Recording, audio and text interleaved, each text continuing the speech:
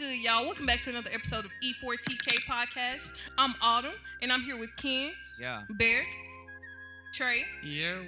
and Terrence from the group Next Town Down. Woo! We're so excited to have you on here today. Yes. Okay, so Terrence, tell us about yourself. Where you from? How you got into music? You know, all that. All right, cool. So I'm originally from Hollandale, Mississippi, a smaller town about 15 minutes from the Mississippi River. In the Mississippi Delta, typical story, I kind of grew up singing in church, preacher's kid. I later went to, Jackson State and started touring in gospel music. Sung for James Fortune for a while, sung with a local group in Jackson. And, kind of started posting IG videos and stuff like that on Instagram and YouTube. And, I was on Instagram one day and I met this guy. His name was Trayvon. And, he inboxed me and was like, yo, your voice is amazing. And I was like, my dude, I've been following you for a while. Your voice is amazing too. So, we met up in Atlanta and, we decided we should start a group. And that's kind of like how I, got in Next Town Down. After moving to Atlanta, we started writing and producing. We found this other guy named Chris online. And we started going out and people was like, yo, you guys legit look like a group. And, we found the other two guys on YouTube and one of them on this famous blog site on IG. So, yeah, grew up in church and, the whole social media story started. It's cool. That is dope. That's fantastic. Yeah. Okay, so Yeah. it's 5 of y'all. How do y'all work together? Yes. Yeah. How the songwriting? It's 5 of us.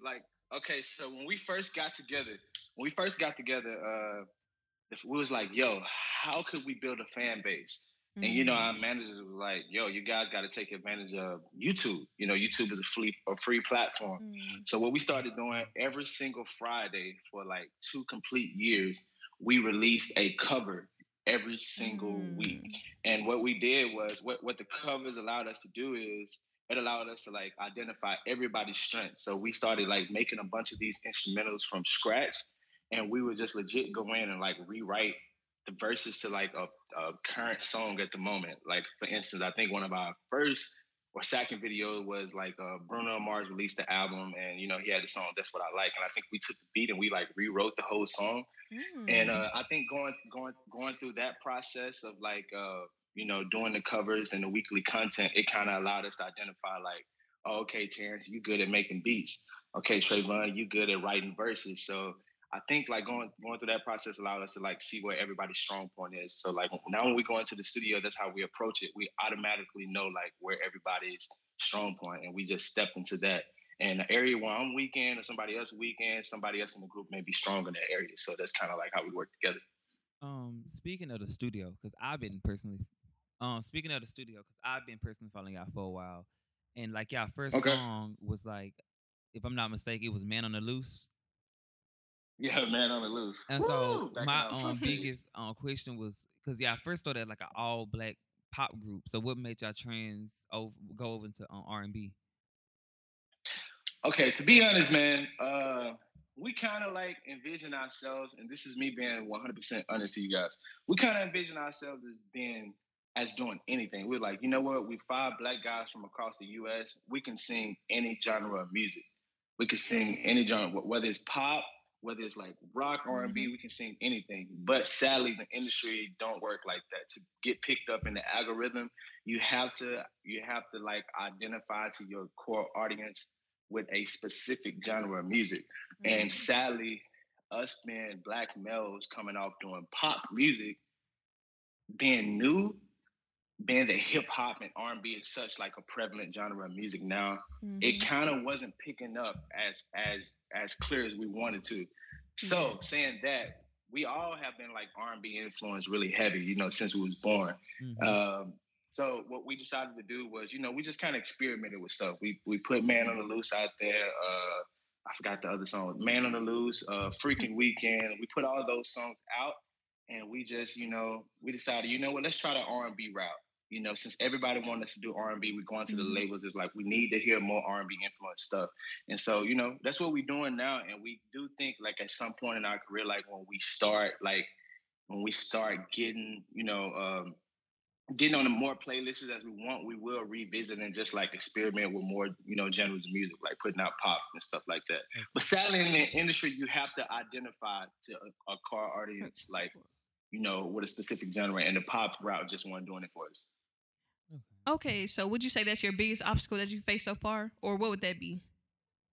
I definitely would think that's one of the biggest obstacles because you can have all of the numbers. Like we built a fan base off of YouTube. We had like several viral videos, but when we started doing original music, it kind of was a miss. It was like, geez, like why isn't like the original music getting the same attention as the cover videos? So I think that's been the biggest challenge, like really figuring out what picks up with people, what pick up in the algorithm, and like what the people want to hear.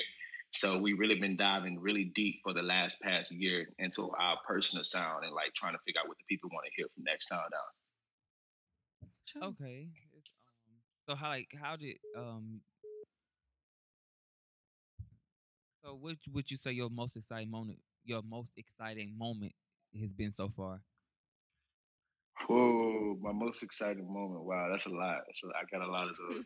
I think my most exciting moment was okay.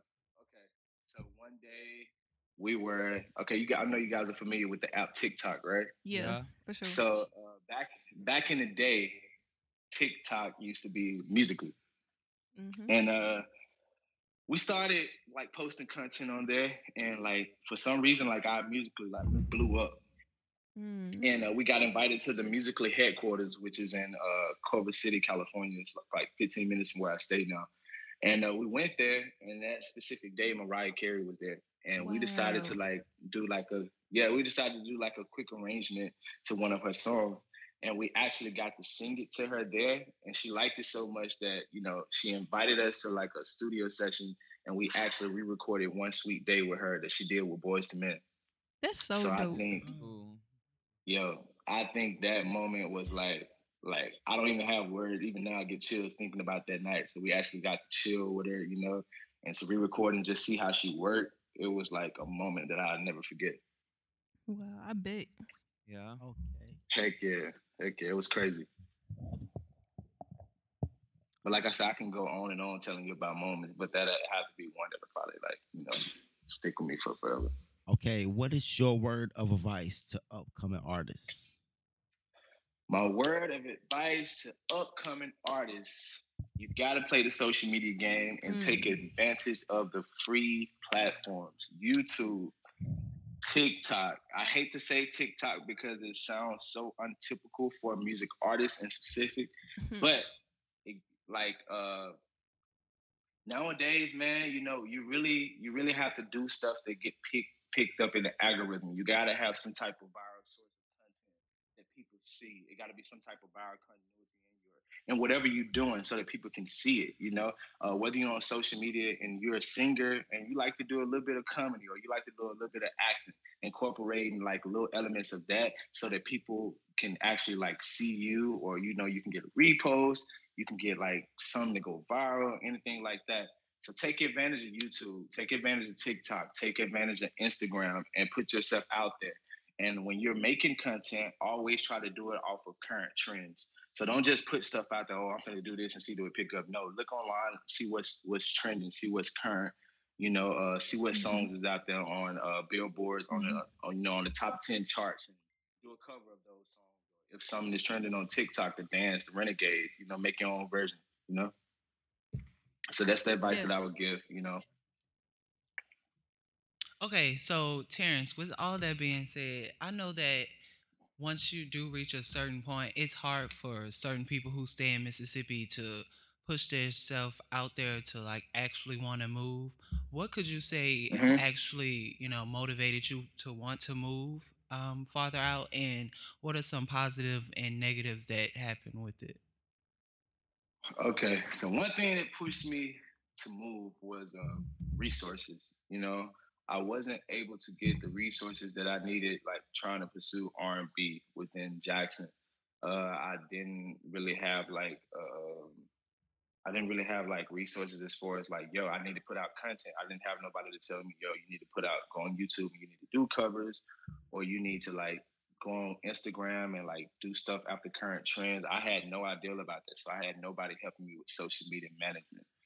So I would say, if you're really like invested in yourself and you're invested in music and really want to pursue it for a career, I definitely would look into like moving somewhere local. Atlanta was the first place that I moved. Some of the obstacles that I face is that it's expensive to move, and when you're moving and dealing with music, you need a main source of income. And sometimes with music, it takes a while. It takes a minute. So you need to have some sort of main, some income coming in at a steady flow. When I moved, I was playing the keyboard in church. So like when I moved to Atlanta, I played for this church every week. I still had rehearsals I had to go to, but I had to have a steady stream of income until I could be able to be like I am now, where I get paid to do what I do every single day.